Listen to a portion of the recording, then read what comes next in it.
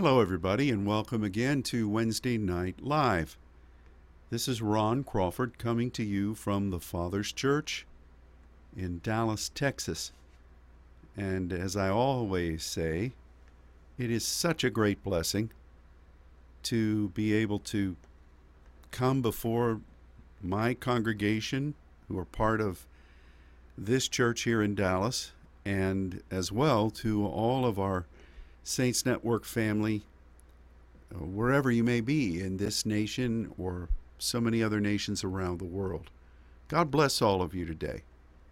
We have been brought together by the Spirit of God. That's the only way that I can really describe how God has raised up His saints and continues to do so. We aren't mobilized because we have a high-powered promotion system. We aren't mobilized because we have had a strategic outreach on television or in the various social media forums. We aren't mobilized because we have a tremendous whatever that galvanizes people and draws them. You all know this.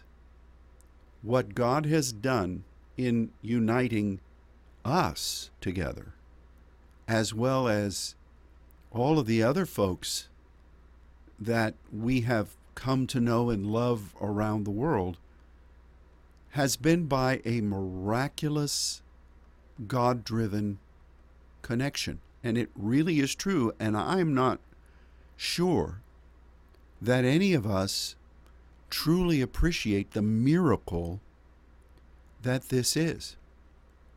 You know, I've been around for a while. I pastored here for now, we came here in 1980, so it's been almost 42 years now.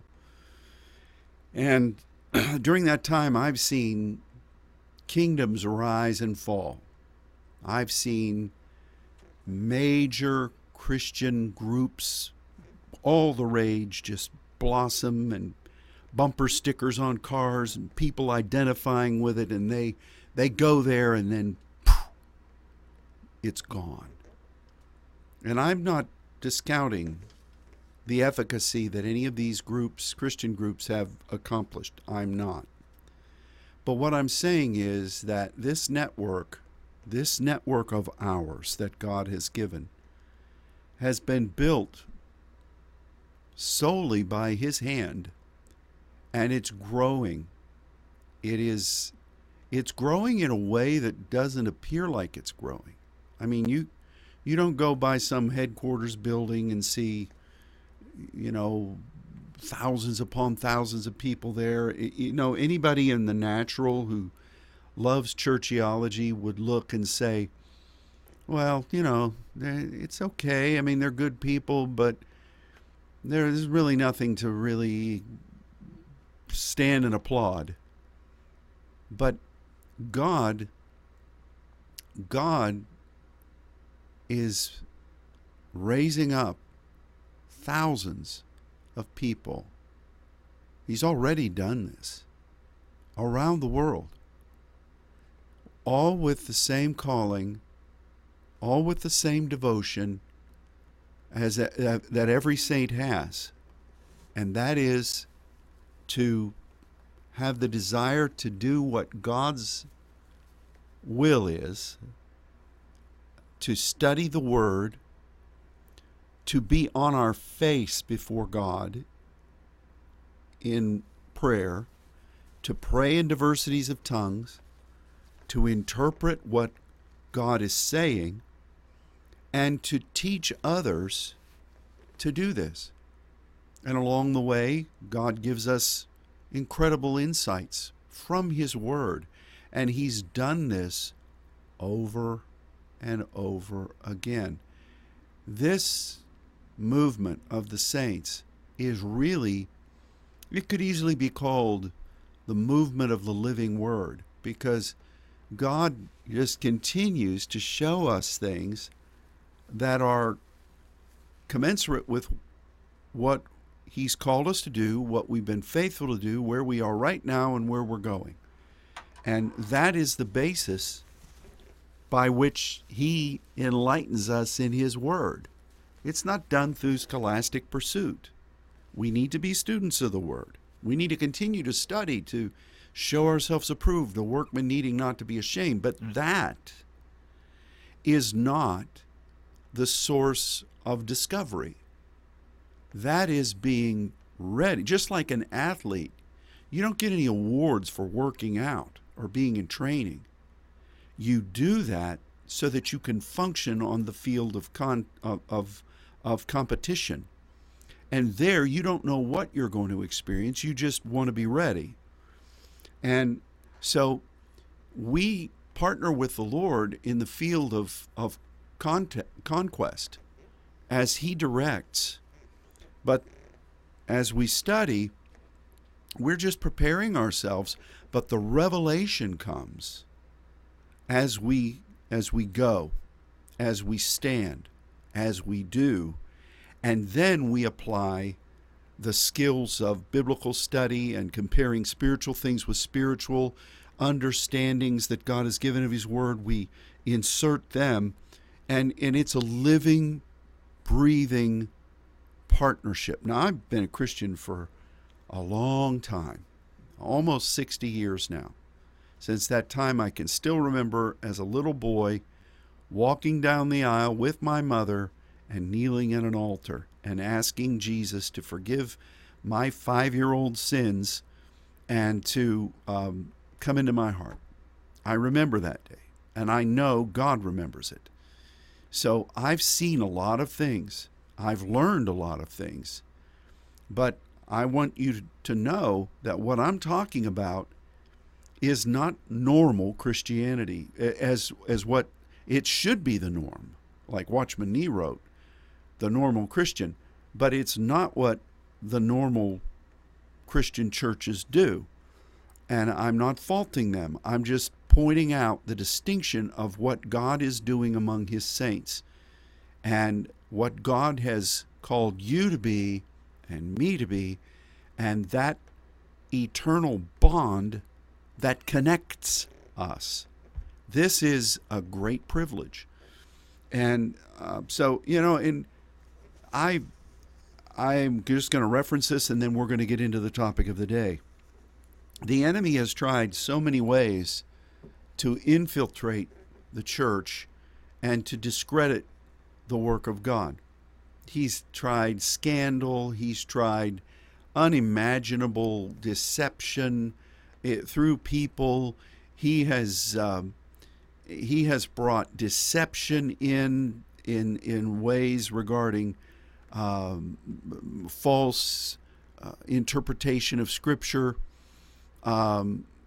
Today, there are so many strategies the enemy's using to try to destroy what the people of God really are to be. You have gross darkness upon the people and darkness upon the earth. And, for instance, one of the things, not only has the Word of God been attacked, I mean, from within, the efficacy of the Scripture has been attacked and continues to be, not just from the progressive church. But you also have, in a scholastic way, and I've talked about this and referenced this, but there are a lot of people who are highly trained in biblical exegesis, who have lots of degrees to their name, and many who have pastored and taught at Christian universities, that are now being led into things that are somewhat of a hybrid of ancient viewpoints that God told Abram and Moses to come out from, what Paul warned about when he wrote and said that there are wrongful genealogies and there are things that are written that are doctrines of devils. it's incredible some of the things that are being put forth about who men and women really are, who the Creator was, um, what we can and cannot believe in the Scripture, and they write so convincingly from an exegetical viewpoint. But it's like any math equation. It can be very impressive up on their chalkboard, all of the steps and the sub-steps, but their deductions within those formula are wrong. Some of them you talk about taking a leap of faith. Some of them take leaps of deception, and then they attest that this is really a hidden truth, and it clarifies all the things of the Scripture. It's out there. And so we as saints, we have a wonderful mission, but we have to stay true to what the Scripture says we should be doing and trust what God has given to us based on the Scripture, and not allow any of these things, no matter how much they're lauded, no matter how many people are saying they are true, we have to stay firm in the way that God leads us and has led us. And so I'm very grateful for your fidelity to the Lord and the way that you have stood in the face of phenomenal oppositions. And we're being prepared. As we serve God now in crucial ways, we're also being prepared for what is coming. I look as an American and as somebody who tries to stay aware of geopolitical structures around the world and in historical meaning around the world. I am stunned by things that I see happening in our country. And I know there have been lots of crazy things that have happened in our past. But I've never seen, comparatively, the things that we see right now that are trying to deconstruct things that we as Americans hold dear and recreate them in a way that is not what God caused us to be. The time of the end is upon us, and we have to hold fast to what God has given us and continue to serve. So this walk that we have as saints, as I have said, is a living reality. It's not simply, oh yes, I believe, and if I have any problems, I ask God, and He gives me my petitions, and I'm just kind of waiting for the rapture, and it's good to serve the Lord. I have an eternal home. I'll witness, I'll testify to people that God brings to my path, but I just want to get out of here and go to be the Lord. You know, it's like the old preacher said, everybody wants to go to heaven, they just don't want to go right now. But that's kind of what the church's stance is. And I don't share that stance. I don't think that's really what God put us here for. I'm thankful to be born again. That is the only thing that really matters in our life. It's the change point that humans must take. It's the only way to God through the precious gift of our Lord Jesus Christ. And that then we give power to become sons, to continue to develop and become sons. And that then is the pathway of growing, serving and growing, and becoming and doing what God would ask of us, to be before His throne as an intercessor now, and to recognize that we've been empowered and appointed by God to accomplish something on this earth, and to do it with all of our might until that time that God says, okay, I've appointed, this is the end of your time here on earth. I want to fulfill everything that God wanted me to fulfill, and anything else that might be a here a little, there a little that I can help with. And I know that's your viewpoint as well for your life. So it's a living reality.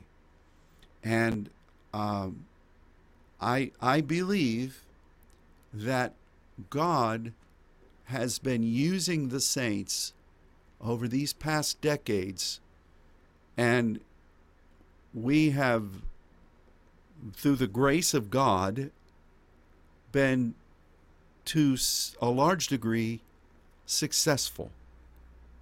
Only God can judge that. But at least we've not abandoned ship.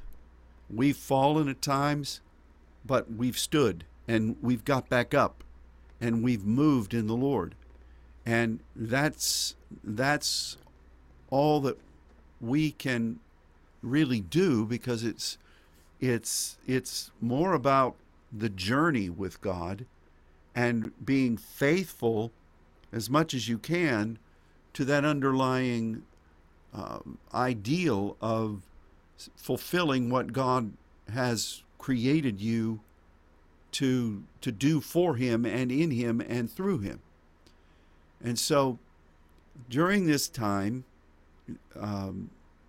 over these past years, we have known many points of breakthrough, many points of advance, many times where we've had to just stand and wait, other times where we've not realized exactly what God was doing, but yet we continued to trust, and God showed Himself strong.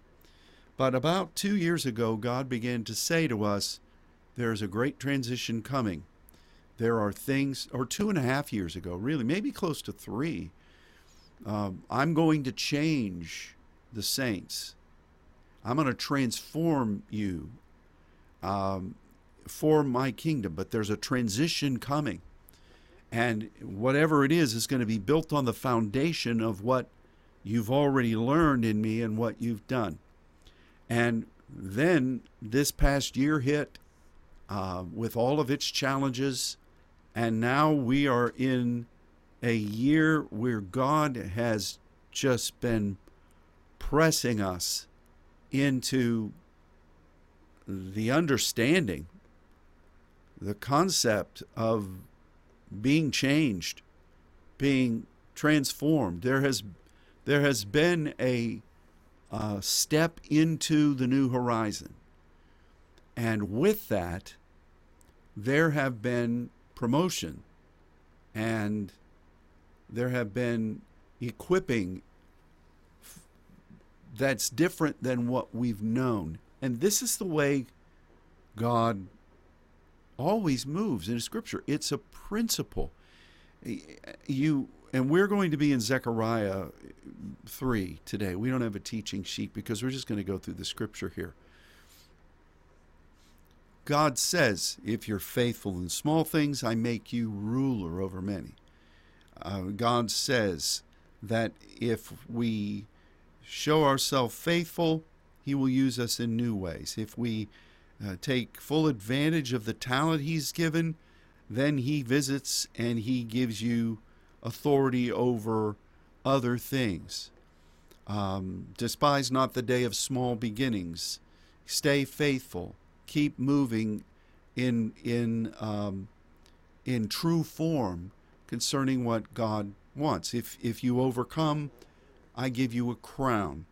Jesus said to the 7 churches, to him that overcomes, I will give. And He lists things that He gives to each of them individually. It's not just, well, when I get home to heaven, I'm going to have treasures that are... Yes, we invest in the heavenly thesaurus, of course. But to lay this process out as simply when you finally cash in this life on earth, that you've got all this stuff that God has laid up for you, mansion over the hilltop, streets of gold. That's short-sighted, and it's really infantile. we gain these measures of responsibility on earth. We serve, we pray, Our Father who is in heaven, hallowed be thy name, thy kingdom come, thy will be done on earth as it is in heaven. And everything about that prayer is about what we do right now, where we want God to come now, where we want him to do things now, according to his will. Jesus doesn't say, well, you know, what you say is, Our Father who is in heaven, look at this mess I'm in. Get me out of here soon. Take it, Jesus. He doesn't say any of that, but that's the mantra of most prayers. We get ourselves in trouble, and we get serious with God, and we ask God to bail us out, and we make battlefield promises, and we forget half of them when we're free. That's kind of like a kid that's in a family that the parents have to keep bailing them out. Now, many of you have those, and they're your precious little ones. But God wants you to be a son and to serve him as a joint heir in Christ now. He doesn't relegate it all to the sweet by and by. So there has been a measure of entry into the new. I've called this message promotion.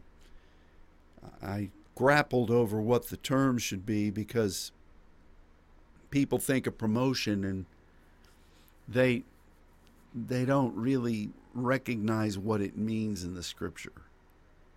Promotion is something that you get from God based upon his will, his assignment for you, your faithfulness to him in that assignment, and then he brings you into a new place of service, but it's based upon your faithfulness in what you've done for him.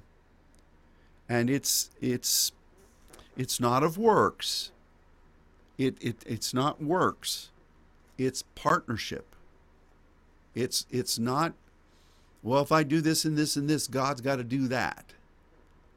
It's yes, I'm serving you, Father, and I'm going to serve you in this, and until such time as you desire to do something new in me.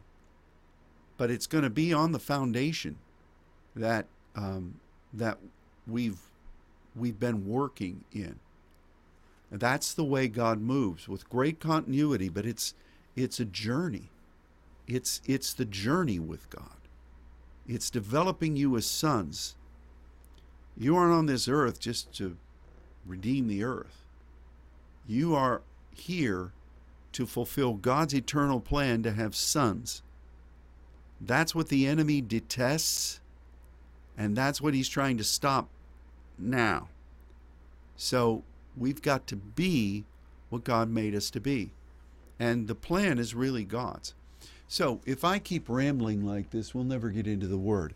I said we would be in Zechariah. We touched on this recently, and we want to look at promotion, divine promotion that is spoken of here in this book.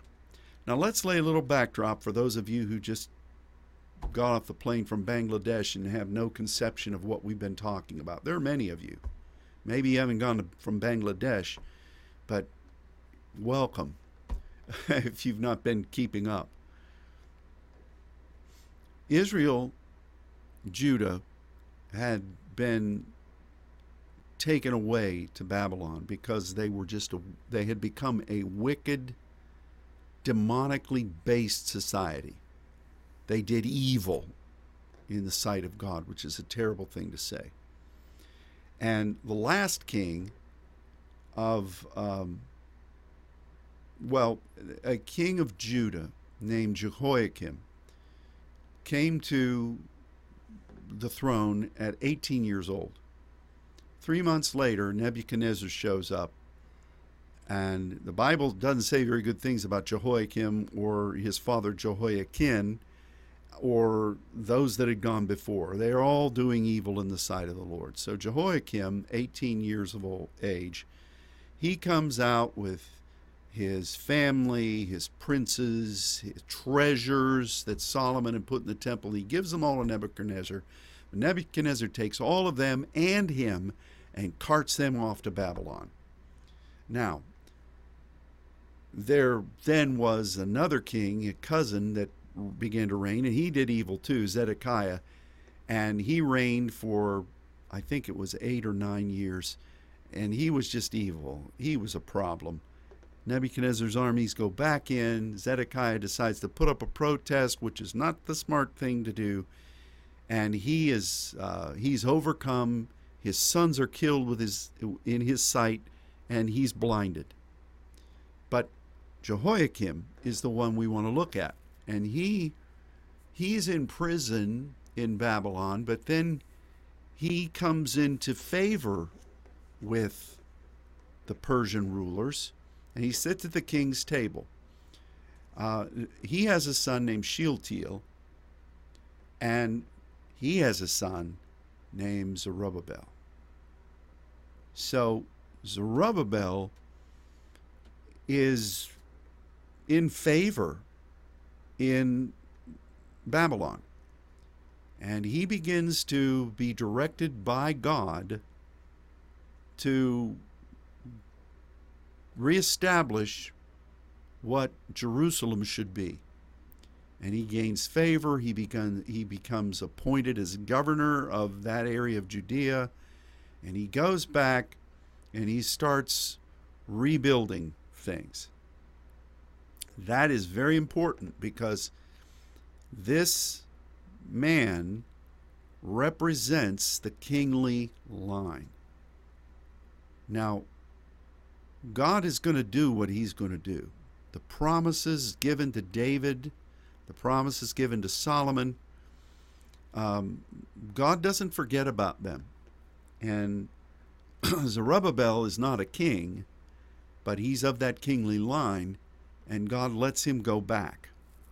And so we then see that Nehemiah and Ezra, they then come and they begin to rebuild the walls. We know that story. But then we come to Zechariah, who is, as we've said, 16 or so years later, after the Nehemiah wave, Zechariah then goes back because he wants to do his part as well. So it's a very interesting thing, this 70-year period. But when Zechariah gets back, we talked about him last week, God shows him the promotion. He reminds him of how he got there. And he reminds him in a very heavenly, spiritual way of what's actually going on in the spirit realm. A lot of people discount the book of Zechariah, and they say it's fanciful. It's like an ancient myth. But these are very real things that happened. And we have to recognize that this was a spiritual dynamic that was going on with all of these things I've just mentioned. Yes, you can see them physically playing out, but the spiritual things are the things that matter most. And with them, God can move. So you see in Zechariah chapter 3, here Zechariah sees Joshua. It's very interesting. Joshua was the priest that worked and labored with Zerubbabel, or was working in conjunction with that. And then you had Nehemiah and Ezra, who was also a priest, and they come rolling in there. You need to have a lot of priests. But God is showing Zechariah these ones that started to lay the foundations of the rebuild. And this is so important. This is so important. Did you notice that in Zechariah, in this book, he doesn't mention Nehemiah at all? Look it up. Not that Nehemiah was unimportant. He did tremendous work for God, and he wrote a book in his name in the Old Testament. But God directs God directs Zechariah to remember why they're there. I mean, if he was being shown Nehemiah, he might have thought, well, this is a public works project. We're just rebuilding walls and fighting enemies. Let's go out. Yay, yay. But it took some gumption for Zerubbabel to gain that appointment and go back and say, okay, in the timing of God, it is time to take a stand. It took some gumption for Joshua. Can you imagine what the enemy thought of all this and the opposition? You know, all of those demons that were being worshipped in Jerusalem that caused the people to be carted away to Babylon, those are spirit beings, and they all had roots there.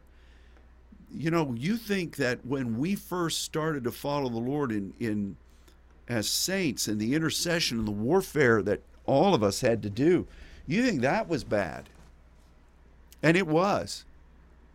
What do you think Joshua had to fight and Zerubbabel had to fight when they're going back to God's Manuka that had been populated by principalities and powers and wickedness, the influences in the heavens Daniel was praying against and about?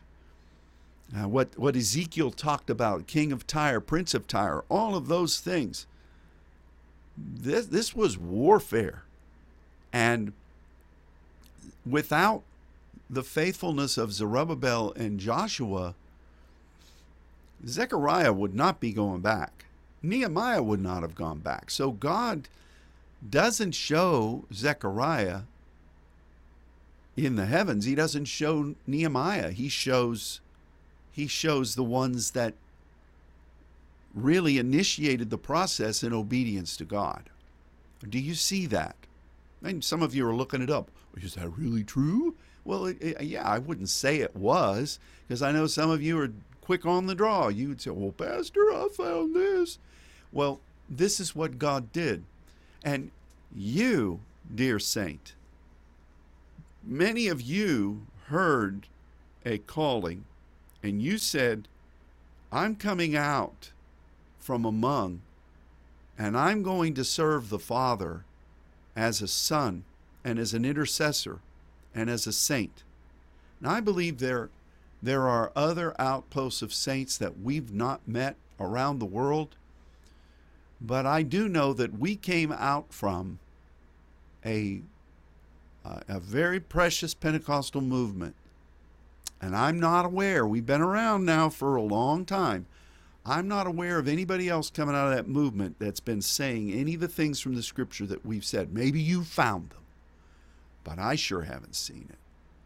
So what I'm saying is, you all who have stood faithfully are more akin to what Zerubbabel and Joshua did than anybody else. We're looking forward to these waves who are going to come and help, but foundational things God respects. And it's like that David and his mighty men, where he had those 3 tiers of mighty men. The highest tier were men of renown and of great respect. We don't know a whole lot about those guys, but we know a lot about the middle group. You know, we know a lot about those that are mentioned as warriors in David's armies. But that first group is what caused the kingdom to survive and to stand. And so that's a very important thing. So here we have Zechariah, and in the 3rd chapter, verse 1, it says that God showed Joshua, the high priest, standing before the angel of Yahweh. And there is Satan standing at the right hand to resist him. Satan, resist, same word. It just means opposition. And that this being opposes. What does he oppose? Well, he opposes God. He opposes God's plan for man. He opposes God's plan for the kingdom. And he opposes you because you are standing for the other things in God that Satan opposes. And of all the things that Satan detests, it's this plan that God has for men and women. God could do it all like that, but he's chosen to fulfill the very thing that Satan rebelled against. God's plan for us to serve. That's why Jesus came, to give us a way to come to the Father so that we would be redeemed to the Father, so that we would know the Father and serve with him the plan of the Father. That's it. That's it. It's not, I think Christians think that Jesus came because he's prepared many mansions and he's like a builder and he's got all these places now and he had to do something to fill them. They're just gonna be empty. No, God's created us to be sons. That was his plan all along. So Satan is going to oppose that. And here's Joshua. Zerubbabel had more to do with holding down the governmental framework, securing the solidarity of what the city should be. Joshua was the one, as the priest, that was doing things with what the temple should really be, uprooting areas where demons had gained control of holy deposits of the glory. This is where the Zerubbabel warred, but Joshua was really the one that was warring in the spirit realm on behalf of that temple, which was the apex of what David wanted when he was establishing Jerusalem and what God came and promised to Solomon. Joshua's war was there, just as our position as saints to take a stand in our terrio, establish the cross, welcome the presence of God, and to establish his dwelling place. This is important in our histeme, and Satan resists that histeme. Joshua was the one that was really doing a lot of that spiritual battle. So Satan's resisting him. And the Lord, Yahweh, the plan of God, that dimension of the plan of God, said to the opposer, my plan, my will, my desire that's being fulfilled through this man rebukes you. This is, a rebuke is a preventing of you destroying it. A rebuke in this instance is really has to do with thus far and no more. It's not saying nasty things to the enemy. It's not, I rebuke you, Satan, in the name of Jesus. It's standing and saying, you can go this far, but you don't go any further. And the plan of God allows for that. It's just the way God is. And there are some people, and I want to address this in our seminar in September, who get very confused. And there are a lot of scholastic people who are making assessments about the plurality of Elohim and how God's seven spirits, they think it's God in a dorm room with six other gods, and they're all really from the Hollywood movie Prometheus. They're really the creators. There's a lot of that stuff, and it's being believed, and the enemy would like for you to believe it. So some people read this and they think, well, why is the Lord saying the Lord rebuke you?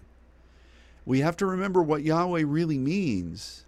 This is the eternal plan of God, and it's part of God. It's his desire. It's his plan.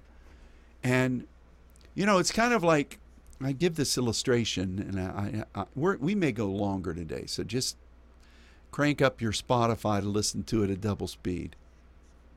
Let's say I'm with my granddaughters, and there's something we're supposed to accomplish on that day.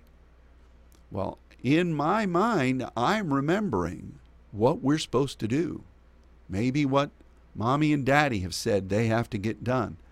But there's also that grandpa heart. I'm not saying it's Elohim, but that heart of love that connects us. And we do all kinds of things. We laugh and we tell jokes and we create stories and we goof around. And while I'm doing that, I'm still thinking, okay, we got to do this. It doesn't mean that I'm a two-headed monster here. Well, there are really two Rons. There's Papa, and then there's this other one. No. I can do those things and still be who I am.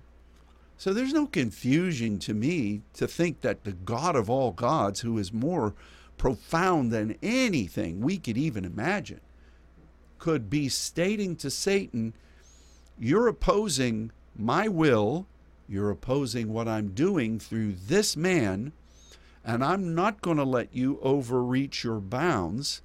And I'm saying from my eternal will and plan, no. Very interesting. There's much more we can say about that. We'll say it at the seminar, because there really is a lot in the Scripture that speaks about how Satan and God deal with this whole concept of Elohim and Yahweh, and how God, it really is the essence of God's heart and warfare. And it shouldn't be confusing.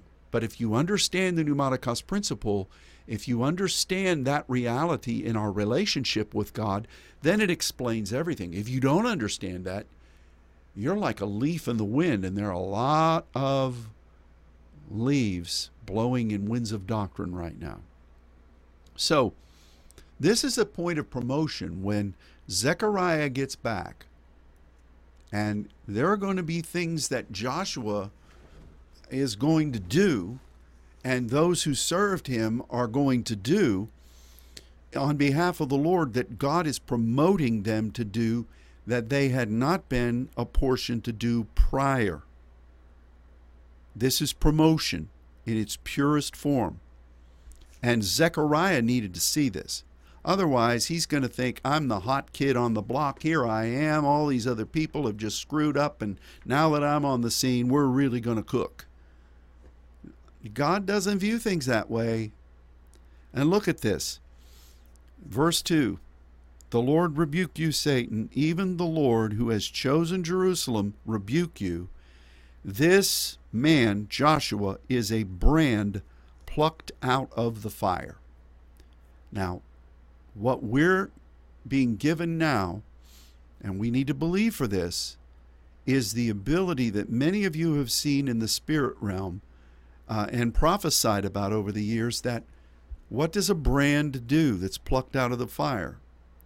It imprints ownership, it imprints identity, it imprints a sense of functionality. And this man from this temple is going to be given that capacity from God to impart what God is wanting Zechariah and all those that are going to come later to be identified with. There's a real connection between this and the Old Testament conception of honor. Because remember, we've studied about that. Honor is just not giving somebody a gold Invicta watch, even though I've gotten one of those from a very dear brother. Good for you. We're honoring you for 25 years of service, or whatever it might be. God's honor is that we have been so close to Him that we then take the shape and the form of Him. It's in the New Testament, it's time invested. and a well time worn and honored, to where you become, when you see me, may you see the Father.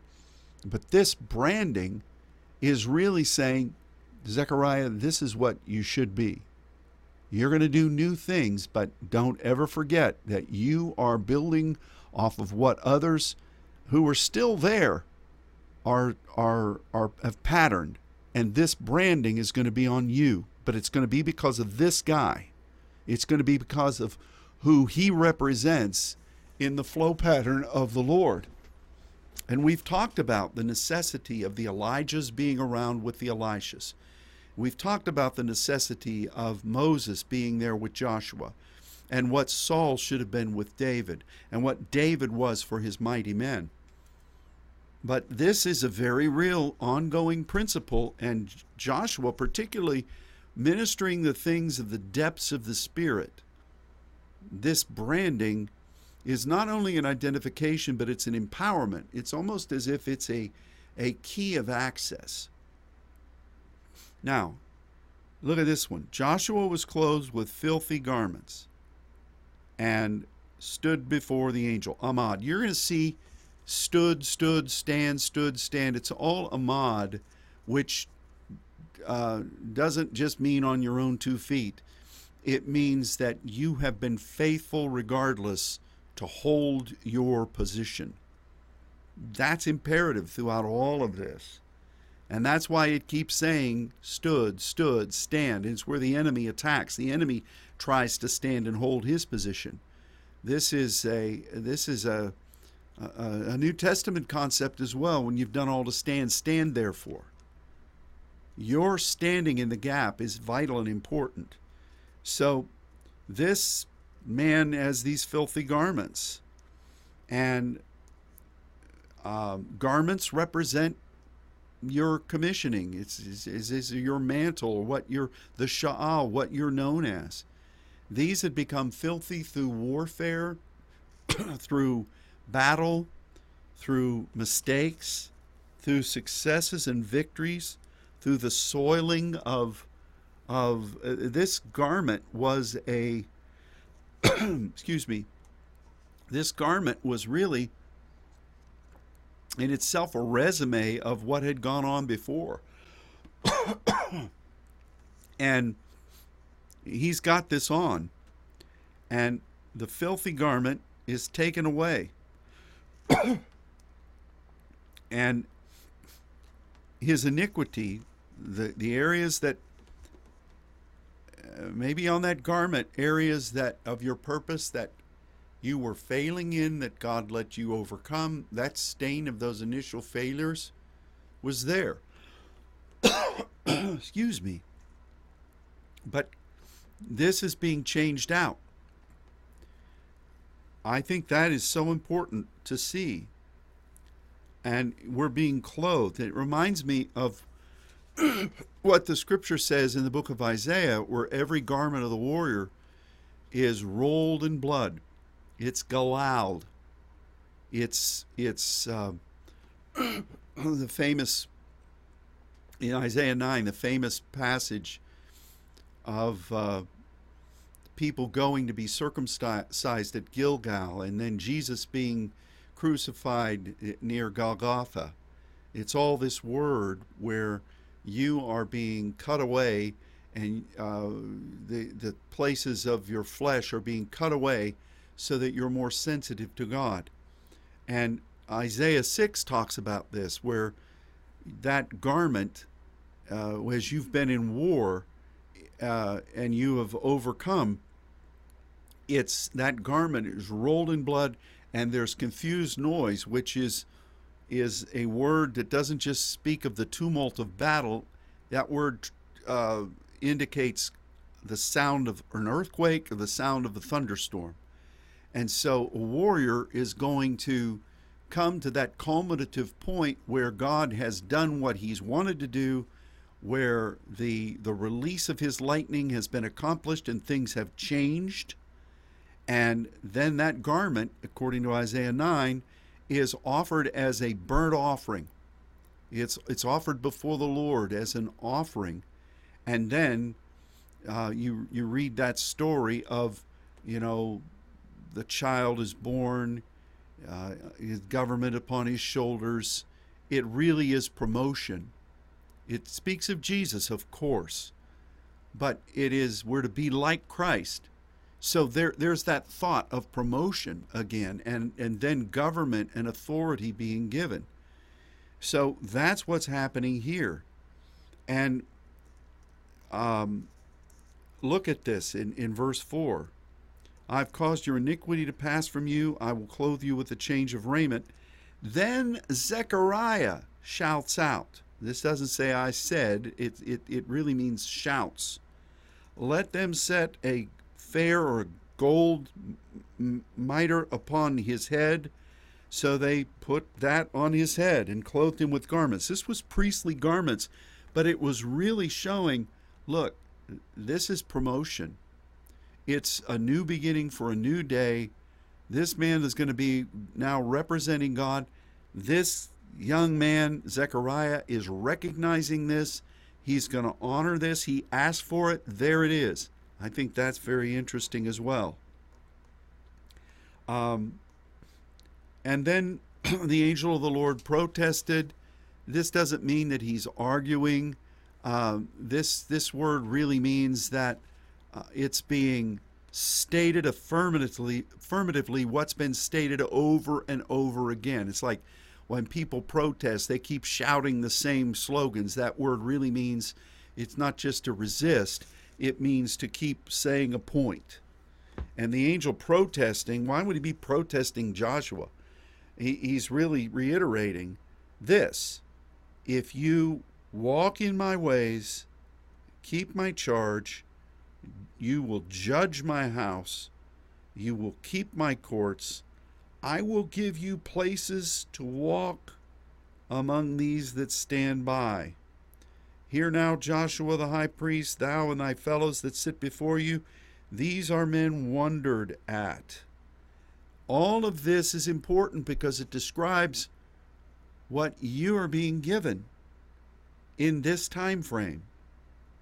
We are going to be this is a word for Joshua. You're going to continue to walk in God's ways in a new way. You will be able to gain directive from him and keep that. You will then be able to give judgment, power words for the house. You will be able to jurisdict how things function and how commerce and flow either comes or goes. And I will give you places to walk among these that stand by. Who is standing by there? Who's standing by?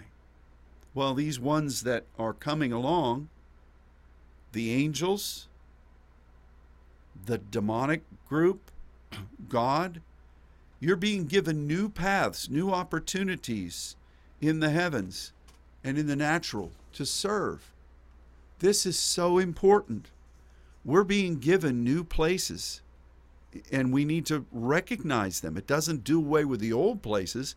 It's just that we've been faithful in the Peretz. Now the Peretz, the breakthrough is here. We've got to go and establish that. Places to walk. That means things spiritually. That means an expansion into nations and into places, into points in the Spirit that God has ordained. Well, what does this mean in verse 8?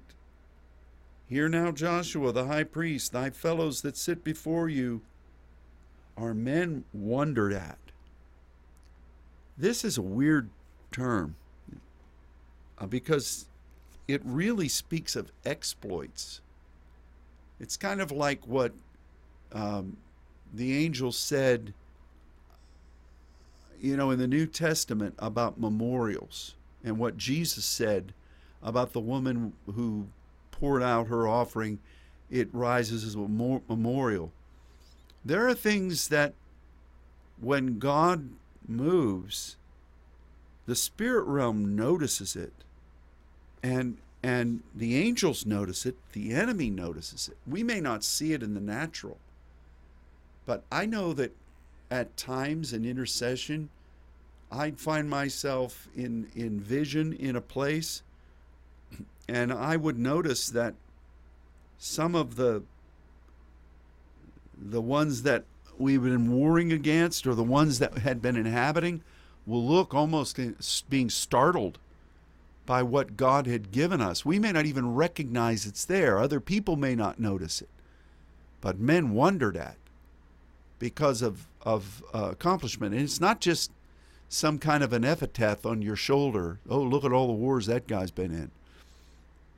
There's an empowerment to that. Look at all the ways that Jesus rewarded those 7 churches in Revelation.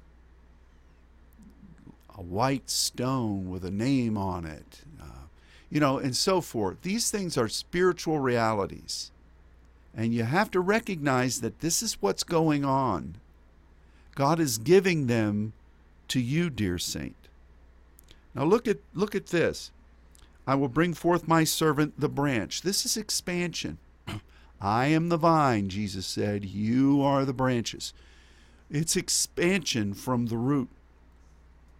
Behold, I give the stone that I have laid before Joshua. Upon one stone shall be 7 eyes. Behold, I will engrave the graving thereof, says the Lord of hosts. What does that mean? Well, the stone that was laid before Joshua, laid there, is something that has been presented almost as a gift, but as a working document. What is the I will engrave with the graving? This isn't something that happens when you go to a jeweler and you write forever yours or something like that. What happens when you engrave? It means you cut into something and you open and you reveal. That's what this is. This stone with the 7 eyes, which has to do with the ways of God, the 7 spirits, is now being opened for Joshua to function in the next wave. To function, God is opening up new things from that same stone, and he is making them become known. This is like the Spirit of truth guiding us into those things that had been hidden that now are no longer hidden. This is a wonderful thing. And in that day, says the Lord of hosts, every man will be communicating under the vine, that fruitfulness of the vineyard of God, and the fig tree, that place of commune, like Nathanael knew, that place where God is meeting with you and sharing deep things. This is the essence. This is a very powerful thing, but we're not done. We're going to come back to this stone here in just a moment. Then you see chapter 4. You can read this for yourself, but we want to touch on this. The angel that talked with me came again and waked me as a man that is wakened out of his sleep. This is a very deep spiritual reality. What do you see? And I said, I have looked, and behold a candlestick. He's being shown this demonstration of where the 7 spirits convey themselves, being God. These aren't 7 little Elohims. This is God in the dimension of how of his ways, what he wants to accomplish, and how he brings them about in his timing. You see 7 lamps, 7 pipes, 2 olive trees by it, one on the right side, the other on the left. And I answered and spoke, what are these? Then the angel that talked with me answered and said, do you not know what these be? And I said, no. Now, he gives the answer a little later in a broader way, and we'll look at it. But the answer to what these olive trees are, one on the right, which is prophetic directive, and one on the left, which is fulfillment. And he says, this is the word of the Lord to Zerubbabel. Not by might or by power, but by my spirit, says the Lord of hosts. Who art thou, O great mountain, before Zerubbabel? You'll become a plain, and he shall bring forth the headstone thereof with shoutings, crying, grace, grace, a double issuance of grace unto it. Building upon the going into the new horizon, now here's an empowerment for a double issuance. The hands of Zerubbabel have laid the foundation of this house. His hands shall finish it. And you will know that the Lord of hosts sent me to you, who has despised the day of small things. They shall rejoice and shall see the plummet in the hand of Zerubbabel with those 7. They are the eyes of the Lord which run to and fro through the whole earth. The stone that was invested to Joshua was really something that Zerubbabel covenanted with God to lay out. And that is this cornerstone of the 7 Spirit, the ways of God. Zerubbabel was imperative for Joshua to be able to come. I don't know this, but I wonder about the way God has called all of us, and which of you has which capacity that is important to God. And God, who sees the end from the beginning, called you forth because of something that is in your heritage, and you do this for him. Zerubbabel, we've talked about him at the very beginning of this broadcast. He was given this commission for the ways of God, and that stone was on the plummet. He's the one that makes it possible for all these other things to happen, and he has got that alignment so that things be built properly, but it's in the ways of God. And what Joshua then has, it's presented as an opportunity to Joshua, and it's being graven and opened up. So there you have right and left. You have Zerubbabel and Joshua working together, and then you have these guys and Nehemiah, and then you have Zechariah and his group and Haggai. You have them aligning with those who've gone before. Do you see that? Right, left, right, left, right, left. All in the ways of God. Now, what about this candlestick and the 2 olive trees? Joshua asks, "What is this?" The angel says, "Do you not know what it is?" And he then gives this answer. Zerubbabel, saying to the mountain, "Grace, grace, it'll become as a plain, and this stone, the plummet, his hands will finish. Don't despise the day of wrong beginnings." This is what the angel of the Lord is describing about these olive trees, one on the right and one on the left. And then he goes a little bit deeper. Verse 11, "Then answered I and said, What are these 2 olive trees, the right and the left?" This is all the same discussion. Zechariah needs a little more clarification, and the angel gives it. But the angel's already given the answer. He's going to elucidate a little bit more. Verse 12, "I answered again and said, What be these 2 branches, these 2 olive branches, which run through the 2 golden pipes, empty the golden oil out of themselves? And he answered me and said, Knowest thou not what these be? And I said, No, my Lord. These are the 2 anointed ones, the sons of the anointing, that stand by the Lord of the whole earth." Do you know what that really means?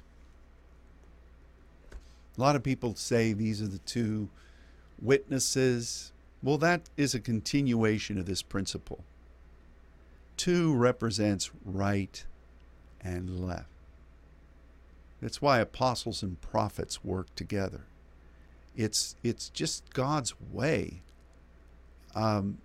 You have somebody that is serving the candlestick of the 7 spirits, the burning eyes of God. You have the stone that is an empowerment of those eyes for a work on the earth. Zerubbabel was given that. Joshua can function in promotion in what God is graving or opening up next. It's all in alignment with what God's eternal plumb line says. But two are sons of the anointing oil, sons that are being pressed out so that God's ways can burn brightly. These two, now, to me, I would say here that they've asked, what is this candlestick? What are these two olive trees on the right and left that are fueling this burning? And the answer is pretty clear in this one context. Zerubbabel and Joshua. That's all they're talking about here. Sons of the anointing. The two anointed ones, you look at it, it means sons of the anointing. Sons of the anointing oil that are being pressed out so that the ways of God can be accomplished. You're partnering with God's seven spirits. And there are other references to this throughout this book and in other places. We've studied this. But what I'm saying to you now is this, dear one. Some way or another in these end times, you and I have been called to do this work of sonship and of the saints. This has been a time of transition, and we have been being brought into a new place. We need to stand firm on behalf of what God has laid as a foundation in our partnership before the throne with his seven spirits. Your garments may appear to be filthy right now. You may be really worn out. You may be wondering, God, you're like Elijah. Transitional points are difficult unless you realize what's going on. Moses did not make that transition. Elijah did not make that transition. We must make this transition, and we are making this transition, but the waters are very tumultuous around this transition. And we have to be a people who recognize this is where we are right now. This is not some fanciful story. We've got to stay. The enemy is going to oppose this. He's going to try to blow you off course. And you're going to feel all kinds of things because what you're doing is important in God. You must continue to stand and recognize that you're fitting into the midst of every one of these principles and factors. These are eternal factors, and we're living them now. What Zerubbabel and Nehemiah and Joshua and Ezra and Zechariah and Haggai and all the other eyes, what they did was important. What you are doing is what all of those prophets, all of those writers looked to. We have been born into a point of service that is the apex of what Jesus came to do. It's the time of the end is upon us. Satan is standing against you. So what? You stand. The Lord rebukes him. God is with you. Now, we could talk about what the iniquity being passed away. That's great. I remember over this past year how we'd said over and over again, God keeps bringing up things from the past, and we've got to surrender them and be cleansed. Didn't that happen over and over again? Didn't we say that whatever the enemy's trying to do right now, he's trying to dig up things of the past and make people infuriated? Do we see that in our nation right now? Yes, we do. We even have recreatings of his histories and deconstructing of things, and everybody has hatred, everybody has offense, that's iniquity played out. And we're seeing this. Our iniquities from those garments that are being jettisoned by the Lord, God is healing them. You surrender them and rejoice. And we're being outfitted with new. And the iniquity will be removed in one day in the land. How in the world is that going to be? You know, the Bible speaks of unclean spirits being driven out of the land in a day, and those that are engaging in witchcraft, false prophets. We're going to see a visitation of the Lord. That window is coming. We're being prepared for it. We just need to be a little bit wise, okay? We're participating in these principles of the Scripture. This is what God is causing you and I to walk in. Let's act like it. These young ones that are coming along, they've got to get in line with what God's plan is. Yeah, rising tide floats all boats. There's all kinds of stuff going on right now. Everything under the sun, bad and good, is being offered to people instead of this pathway. We have to keep walking.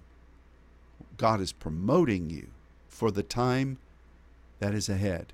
And it's based upon your faithfulness in Him. Now, I know we've gone way past time.